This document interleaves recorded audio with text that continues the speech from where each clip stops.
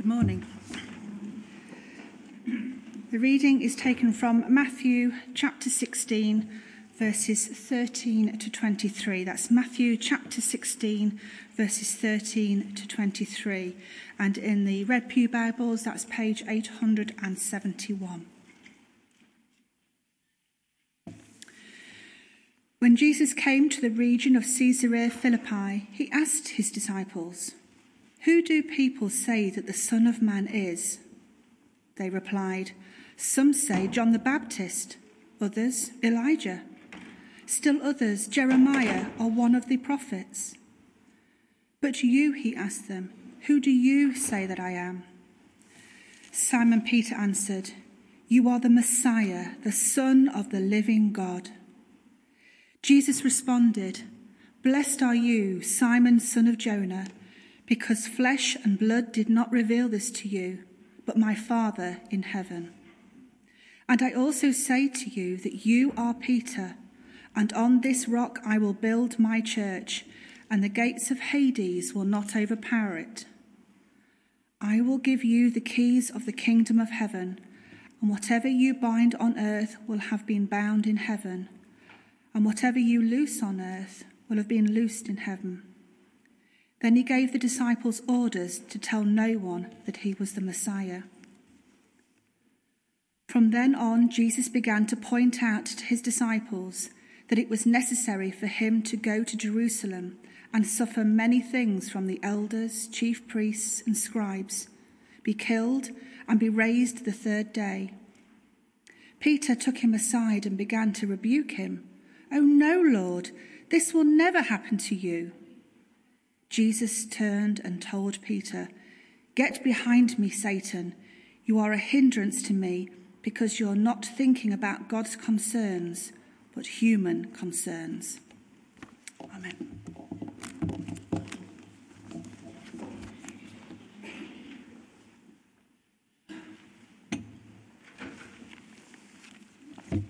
Good morning.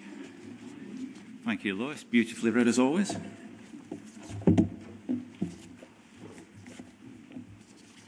Let me just open with a word of prayer. Father, thank you that we can gather and read your word.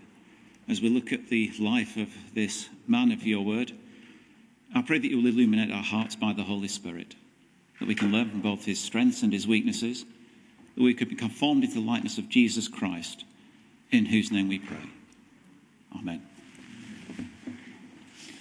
Well, last week, Pastor Greg started a new series on Peter's first letter, and he gave us a really helpful overview of its contents and of what we can look forward to.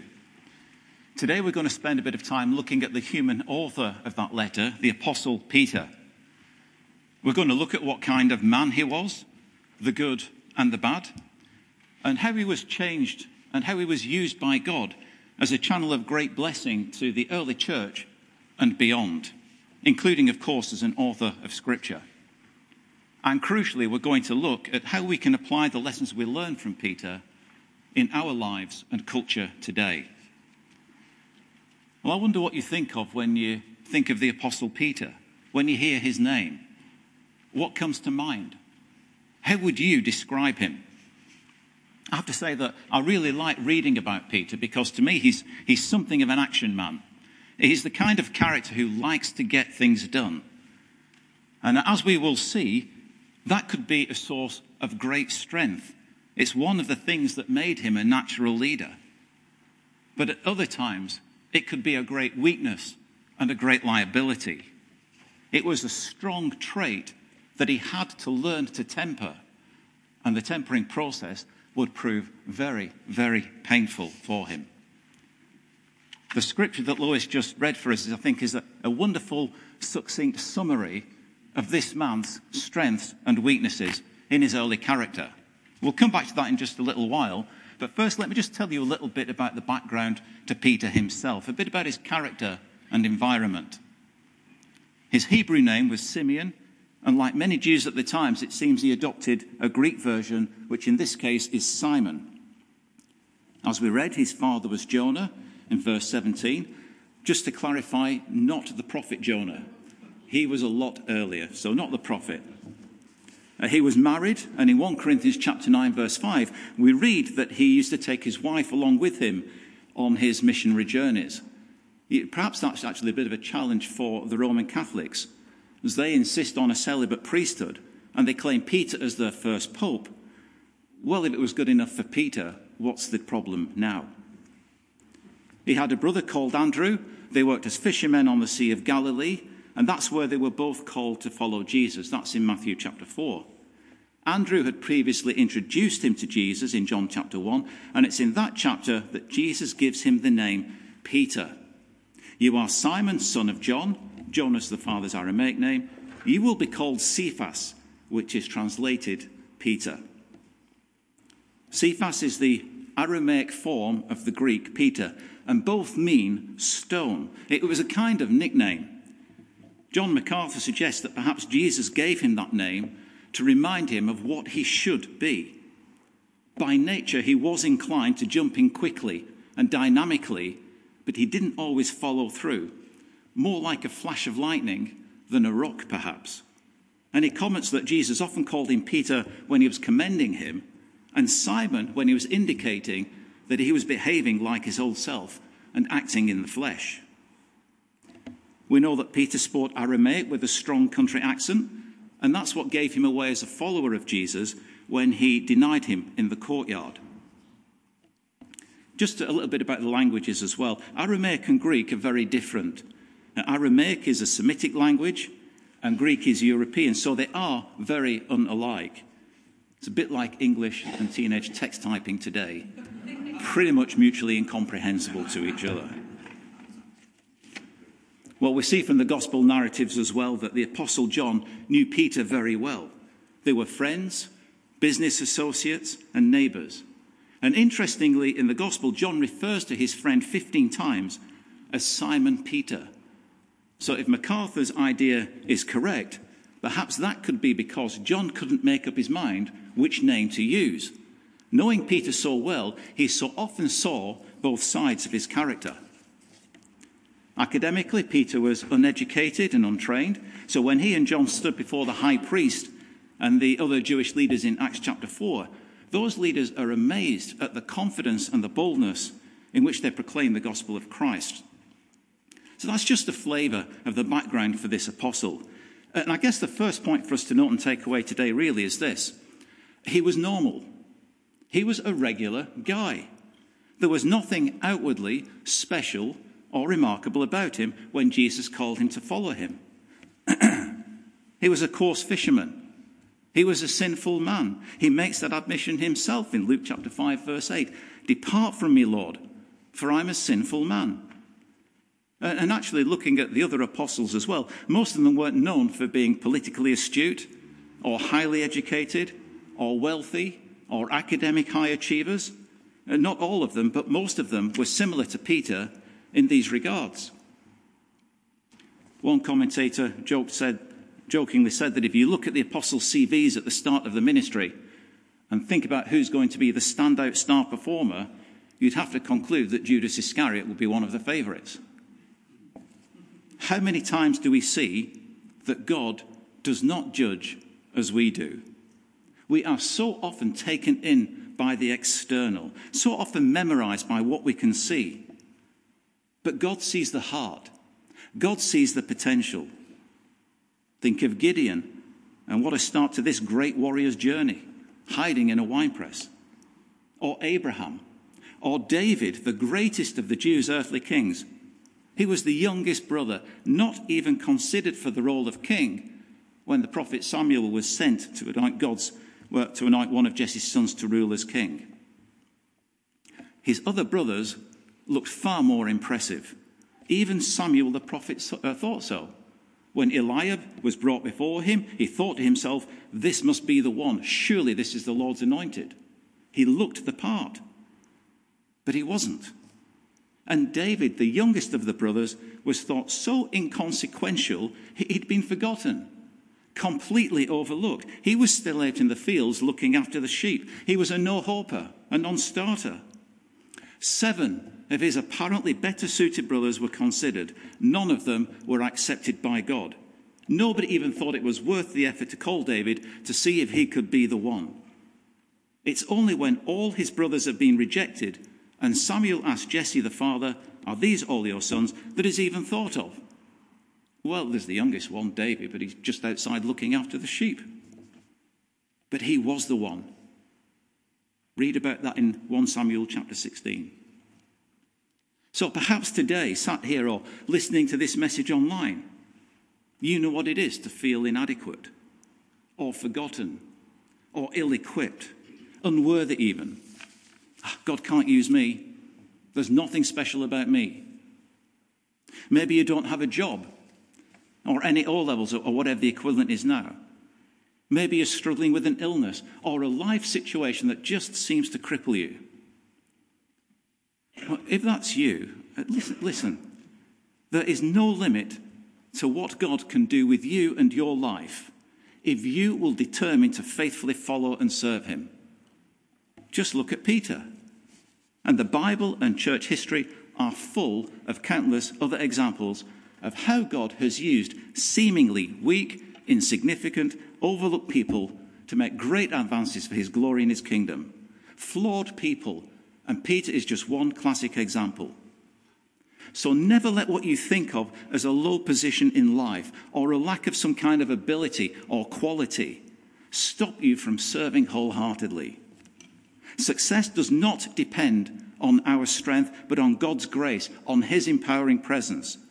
And God will always give us the grace for whatever he calls us to do. Always. He will never leave us high and dry. Hebrews 13:5 is just one example of the many scriptures that testify to that. I will never leave you nor abandon you. There is another side to this point, though. Because if you're thinking, or if you know, you have been gifted specially in some way, with wealth, strength, influence, intelligence, whatever it is, then be careful. Thank God for his gifts. Use them and enjoy them appropriately. Serve others.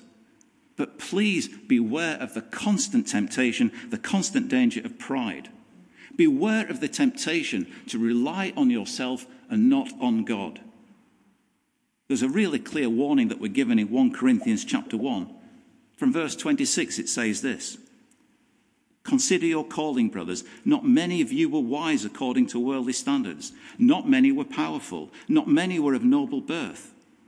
But God chose what is foolish in the world to shame the wise. God chose what is weak in the world to shame the strong. God chose what is low and despised in the world, even things that are not, to bring to nothing things that are, so that no human being might boast in the presence of God."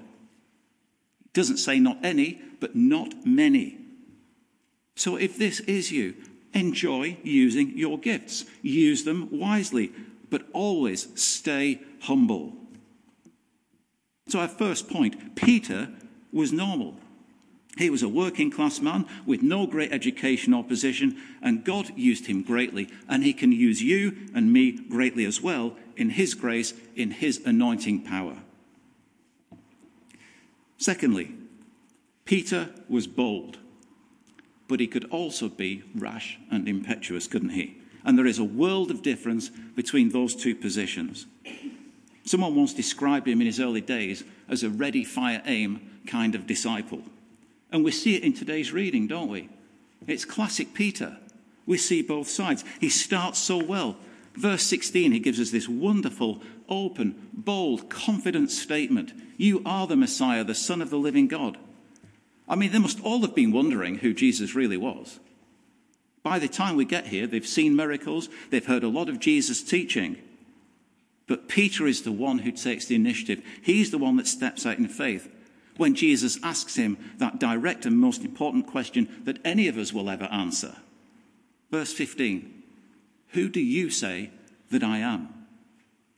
And our answer to that question, just like Peter's, has an eternal ramification. Peter, as he so often did, he takes the lead.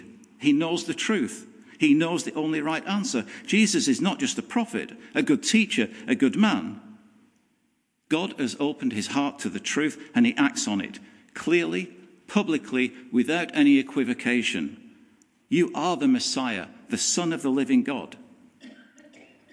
And we get this wonderful commendation as a result. Verse 17, blessed are you, Simon, son of Jonah. And that commission in verses 18 to 19. You are Peter, and on this rock I will build my church, and the gates of Hades will not overpower it. I will give you the keys of the kingdom of heaven, and whatever you bind on earth will be bound in heaven, and whatever you loose on earth will have been loosed in heaven. Just to go off at a tangent from Peter a little bit here, it's worth spending a few moments to clarify what actually Jesus meant by the rock on which the church is built, and this binding and loosing. Many of you will know that Catholics do use this text to claim that Peter himself was that rock, and that his apostolic successors, subsequent popes as they see it, all have the same authority as well. But that's not what's happening here. The word used for Peter is Petros, which can mean a small stone. And the word used for rock is Petra, which means a foundation stone, or a boulder, or a cliff, or a ledge, something big, huge, and solid. So Jesus is just using a play on words here to say that out of this small stone, Peter, has come this foundational stone, this truth, this confession, that Jesus is the Messiah, the Son of the living God. And that is the rock on which the church is built.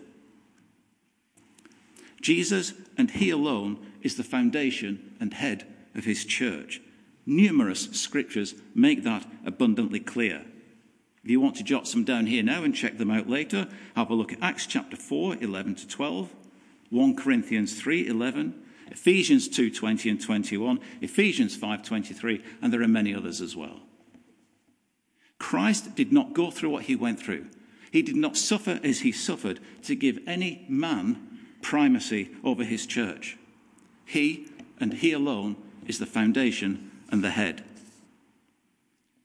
And the authority to bind and loose in verse 19 is not an authority to determine what is right and wrong, to make infallible pronouncements or rulings independently. The Bible and the Bible alone is our source of ultimate authority. And binding and loosing here actually is related to church discipline, dealing with sin in the church. If you look just 2 chapters later in Matthew 18:18, you'll see the very same authority is given to every disciple, to all the disciples. That's the context in which this authority is given. So I hope that explains those verses a little bit and helps to put them into context. To come back to the main point now, the essence of Peter's declaration is this. It was heartfelt, a full, committed proclamation of Christ as Lord and Saviour, as the Messiah. You know, here this morning, the application for us really is quite simple, isn't it? Can we say the same? It's not a question about, whether our knowledge of him is perfect or if we serve him without fail.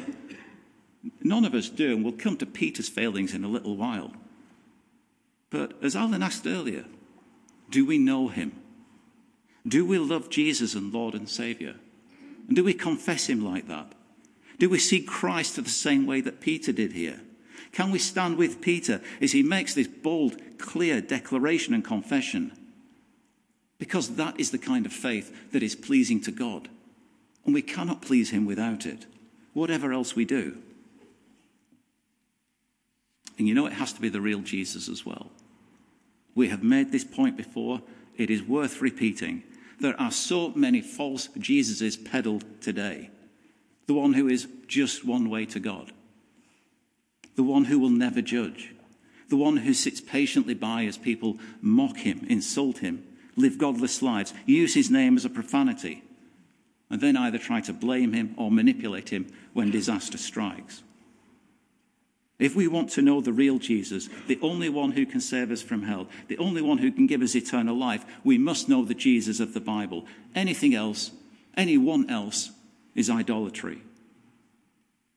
And again, as we heard earlier, it's not enough to know about him. We have to know him from the heart, like Peter did. That's the essence of his great declaration in these verses. Doesn't he start so well? What a great, confident declaration. He's riding high, but then, verses 21 to 23, from the heights, he plumbs the depths. Jesus explains he's going to Jerusalem to suffer and die. That doesn't fit in with Peter's plans, his ideas. He's got an idea how everything should work out, and that certainly isn't it. He wants Jesus to follow his plan. And verse 22, incredibly, he even rebukes the Lord. Oh, this will never happen to you. His attempt to change Jesus' mission earns him one of the most stinging rebukes in the Bible. From the lofty commendation he's just received to "Get behind me, Satan." Wow. He's serving as a mouthpiece for Satan. He's trying to derail Christ from his God-given mission. And isn't it a good job he didn't succeed? How does this apply to us? Maybe we think, I'd never do that. I've got my faults, but I'd never follow Peter in that. How often in our prayers do we try to bend God to our will, to our way? Lord, you've got to do this for me. Lord, I'm naming it and claiming it. Lord, I've got to have that job. I've got to have that person for a spouse. Lord, it's time for this suffering to stop. This is what you must do. If you love me, Lord, if you're really there, this is what will happen. That is to have the same attitude as Peter. As if our way could possibly be better than the way of the sovereign Lord of the whole universe. Again, how differently we so often see things from the way the Lord sees them. And how many of us actually can look back and thank God that he didn't give us what we wanted sometimes, even if it meant we went through a time of suffering and pain. Isn't that when we find out how genuine our faith really is? When we don't get what we want, when it hurts, when it's hard. Isn't that when we pray more, dive into the Bible more deeply, value fellowship more? Isn't that when our witness is at its strongest to those around us? We heard that earlier from Tom. True discipleship involves following Christ and doing his will wherever that path may lead, whatever the cost may be. And it is not without cost. We are to take up our crosses daily and follow him, to die to self so that we can enjoy the fullness of life in Christ, which is way better than the passing, fleeting pleasures of this world. You know, like many of us in his early years as a disciple, Peter was capable of great expressions of faith, but also of great error. He had strongly held ideas about how things should be. You know, one of our key takeaways here this morning is to remember again that God's ways are often very different from the ways that we would choose. And it's to love him and trust him when that proves to be the case. Not with a blind hope, but knowing that his plan is to prosper us and not to harm us. Knowing that the cross is the way to the fullness of life, to eternal joy. It is to submit to his will and not to try to make him submit to ours. Proverbs 3, 5 and 6 are memory verses for many of us. We know the limitations of our own understanding. We know that life sometimes doesn't turn out as we would desire it to do. Trust in the Lord with all your heart. Do not lean on your own understanding. In all your ways acknowledge him, and he will make straight your paths. Verse is well worth committing to memory sometimes. Even if we can't see it, even when it hurts, his way is infinitely better than anything we would naturally choose. Well, thirdly, Peter was courageous. He was courageous. And it might surprise some that I say that. I mean, this is one of the apostles, isn't it, who abandoned Jesus in his hour of greatest need. It's the one who, having sworn he'd stand by him no matter what, even if all the others fall away, he wouldn't. He would be solid. He's the one who made that proud boast and then went on 3 times to deny even knowing the Lord, cursing and swearing. I don't even know this man you're talking about. Mark 14:71. Shaken to his core, terrified by a question from a servant girl. And you know, I think it's telling as well that he denied Jesus 3 times. You know, once or twice, and he might have rationalized it. I was caught off guard. I'd get it right if I was ready. I'd be prepared. But 3 times tells us and told him, no, you wouldn't. You folded and folded completely. And when Jesus looked at him after he'd done that, it cut him to the soul. It's in Luke 22. He had courage. He had physical courage. When Jesus was arrested, he's the one that drew a sword. And he used it. Not very well. He cut off an ear, aiming for a head, surely. But he fought. Imagine how outnumbered they must have been. He got out of the boat and walked on water, briefly, before his faith failed. Well, where were the others? They didn't even get that far. The problem was, in those early days, his courage was misplaced because his confidence was in himself, in his own strength. And that is never enough. We touched on that earlier. The moment we start to depend on our own strength, our own courage, our own gifts or our own talents, that is the moment we become ripe for a fall. And Satan will do all he can to ensure that is exactly what happens. That's what happened with Peter. He'd been warned. Luke 22:31, Jesus warns him, Simon, Simon, look out. Satan has asked to sift you like wheat. He didn't listen. 2 verses later, Lord, I'm ready to go with you both to prison and to death. He didn't listen. He didn't heed the warning. And he fell. That's a lesson Peter had to learn. And it was a very, very painful one for him. After betraying Jesus, he went out and wept bitterly. Well, perhaps today you know what it is, what it looks like, what it feels like to fall. You too have wept when you considered what you did or failed to do. Perhaps like Peter, you began so full of hope and life and confidence. You were so committed. But then it happened. The fall came, and it's always there. And regret is your constant visitor. If that is you, I hope you're encouraged by this. Jesus knew Peter would fall. He knew it. I have prayed for you that your faith may not fail, and you, when you have turned back, strengthen your brothers. Peter would be restored. He would be forgiven.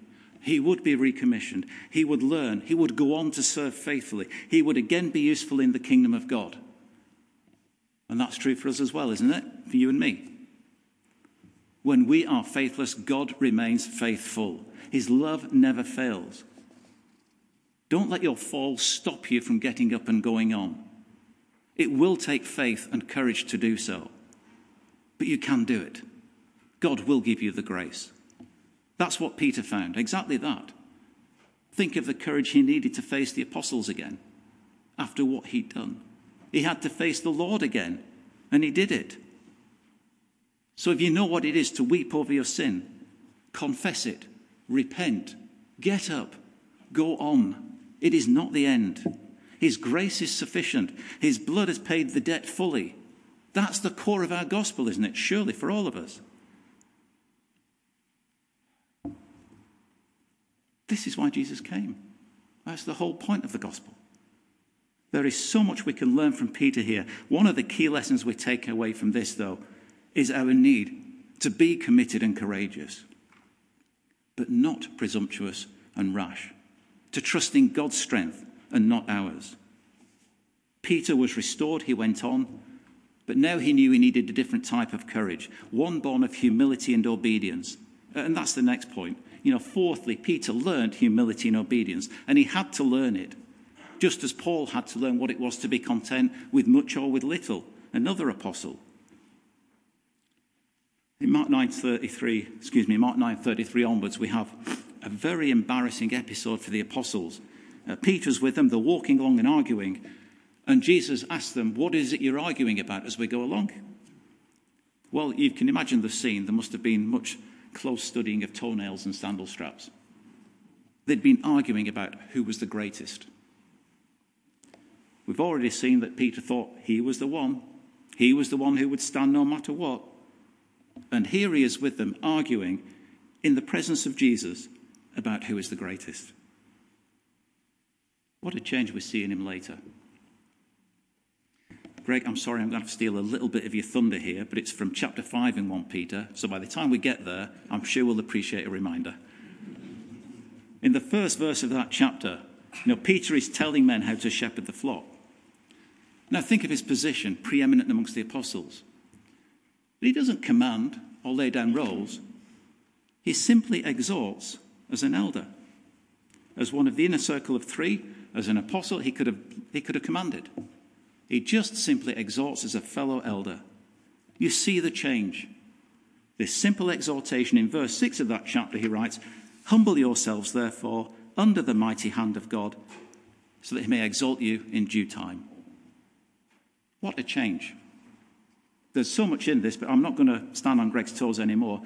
Suffice it to say, he learnt humility, and that humility showed itself in faithful obedience. He went from arguing with the other apostles about who was the greatest to humbly serving as he had been commanded to do. Now, I don't know if you've thought about this much before, but have you noticed that when Peter is recommissioned by Christ, the risen Lord tells him something quite astonishing. He tells him that he's going to suffer and that he's going to be a martyr. It's in John 21, 18 to 19. "Truly I tell you, when you were younger, you would tie your belt and walk wherever you wanted." A bit of a free spirit. "When you grow old, you will stretch out your hands, and someone else will tie you and carry you where you don't want to go." He said this to indicate by what kind of death Peter would glorify God. After saying this, he told him, "Follow me." Well, that's a great restoration, isn't it? We picked up on that earlier. But did you notice that despite everything, despite the fact that Peter unquestionably loves the Lord, despite the fact he's standing before him in his resurrected state, despite the fact he will see the ascension, do miracles in Jesus' name, write scripture, despite all those things, when his time of martyrdom comes, he will not want to go. You will stretch out your hands and someone else will tie you and carry you where you don't want to go. I find that incredibly refreshing and honest. It's encouraging. Many of us, I'm sure, have wondered, what would I do? How would I handle it, really? The persecution, the threat of death. I know we would pray for the grace to be bold and courageous and joyful even. And haven't we heard countless testimonies of men and women who've done exactly that? That's just not always the case. Peter would not want to go. Jesus did not want to go to his cross. Luke 22:42. "Father, if you're willing, take this cup away from me." I don't think that's an empty prayer. I think he knew what was going to happen. But he did go. For you and me, Christ went. The perfect model of humble obedience, even when it cost everything. Nevertheless, not my will but yours be done. And that kind of humble obedience is what Peter had to learn as well. He'd failed. And which of us hasn't? We confess and repent. We receive grace and we go on knowing we are forgiven. That's what Peter did. Some years ago, I read about Thomas Bilney. He was a preacher in 16th century England at a time when it was incredibly dangerous to preach from the Bible. He did so. He was arrested and threatened with execution. And under great pressure, he recanted his faith and he was released. But like Peter, he could not overcome the remorse and guilt he felt for his betrayal, for his apostasy. And for 2 years, he lived as an utterly miserable, guilty man. He did what we've just been talking about. He confessed, he repented, and he obeyed, and he preached again.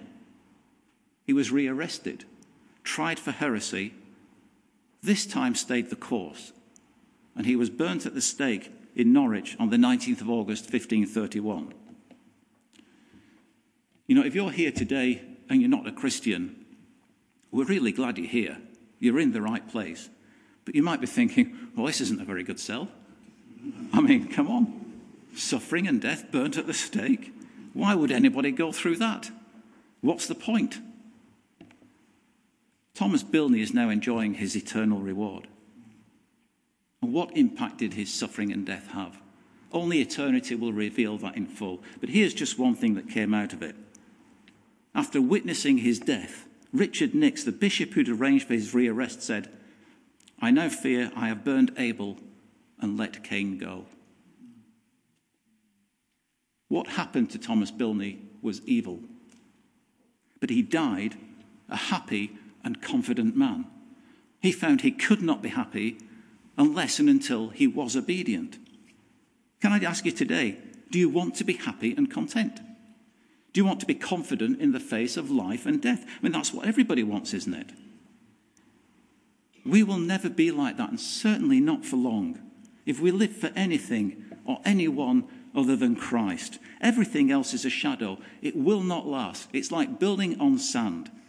And when the storms of life come, and come to us all they will, the house will fall. It has no solid foundation.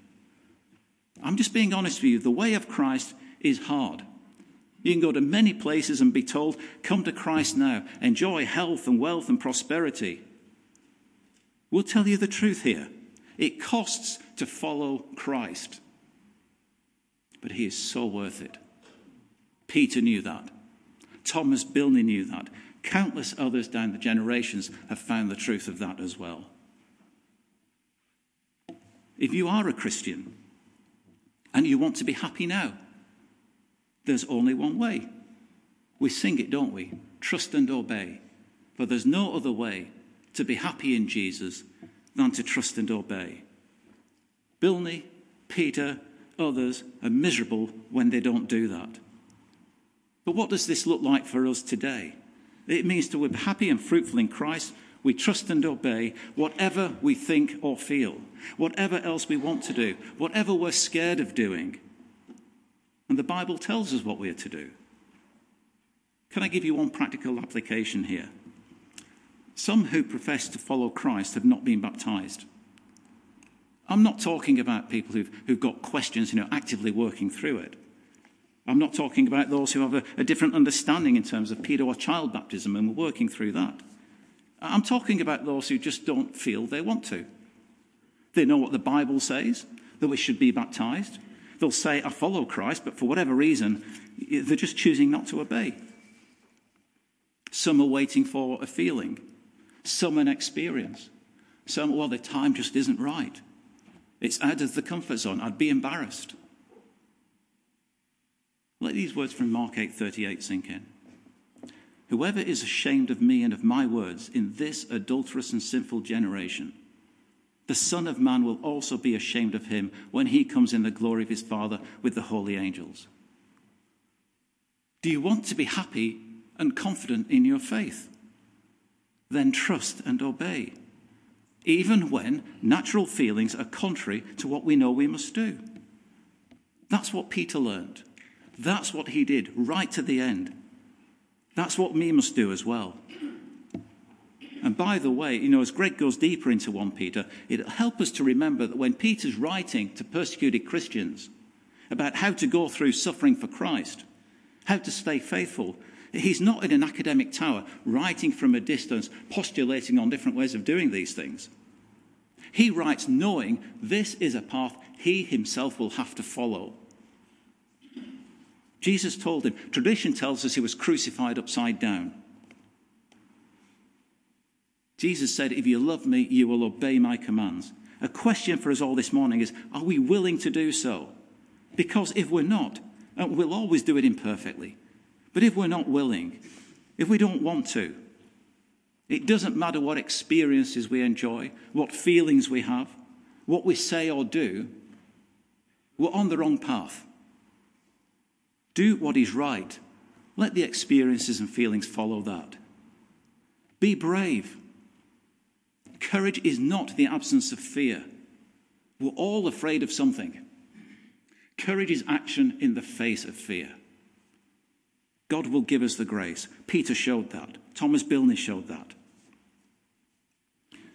Fifth point to note is that Peter, even after his restoration, was still a flawed man. And how many of us know that sanctification, this process of being made like Christ, it's both a now and a not yet. Now we are sanctified. We are made holy by the blood of Christ. And we're being made holy by that transforming work of the Holy Spirit within us. It's not a complete work in any of us yet. Peter grew in so many ways, but he still made mistakes. He still sinned. In Galatians 2, Paul has to rebuke him for his hypocrisy. He'd been happy to eat and mix with the Gentiles, the non-Jews, until senior Jewish officials came from church headquarters, from James, and then he wasn't. Then he starts to pull back and disassociate for them. And he leads the other Jews into that kind of behavior as well, like hypocrisy. That's a big thing, by the way. That's not a small issue. That could have split the early church. It could have promoted the heresy of the Judaizers who wanted Christians to be trapped by legalism. Paul rightly saw the danger, and that's why he had to rebuke Peter publicly for his sin. So even the reinstated Peter was not the finished article, and neither are we. And neither, by the way, was Paul either. If you find yourself wrestling with sin, can I encourage you to read Romans chapter 7 from verse 14 and on into chapter 8? It's written by Paul. It is a beautifully honest account of that apostle's own ongoing battles with sin.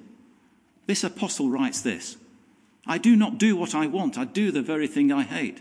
In my mind I serve the law of God, in my flesh I serve the law of sin. There are some people who think this is Paul writing before he was a believer. I really don't think so. I think this is just a brutally honest account of the inward battles that we all have. This is an apostle still wrestling with sin, just like Peter had to. He knows he's saved. He still has assurance. He looks forward to his eternal reward. He has confidence. But he knows he's still in a fight. We all are. So it's not just you. If you're going through that, it's a common experience for us. We're all works in progress. But we're secure in Christ. The work one day will be completed, and our reward will be beyond our comprehension. You know, there's so much more we could look at when we think about Peter, how he became the de facto leader of the apostles. He's always named first when the Bible lists the apostles. Despite his flaws, he seems to have naturally had that leadership potential, that ability. We've seen how as a member of this inner circle of three of Christ's apostles, the one who made the great proclamation about Christ in today's reading, capable of great courage, but how he also knew fear, how he had strong faith, the only one apart from Jesus who walked on water, how his faith failed and he nearly drowned.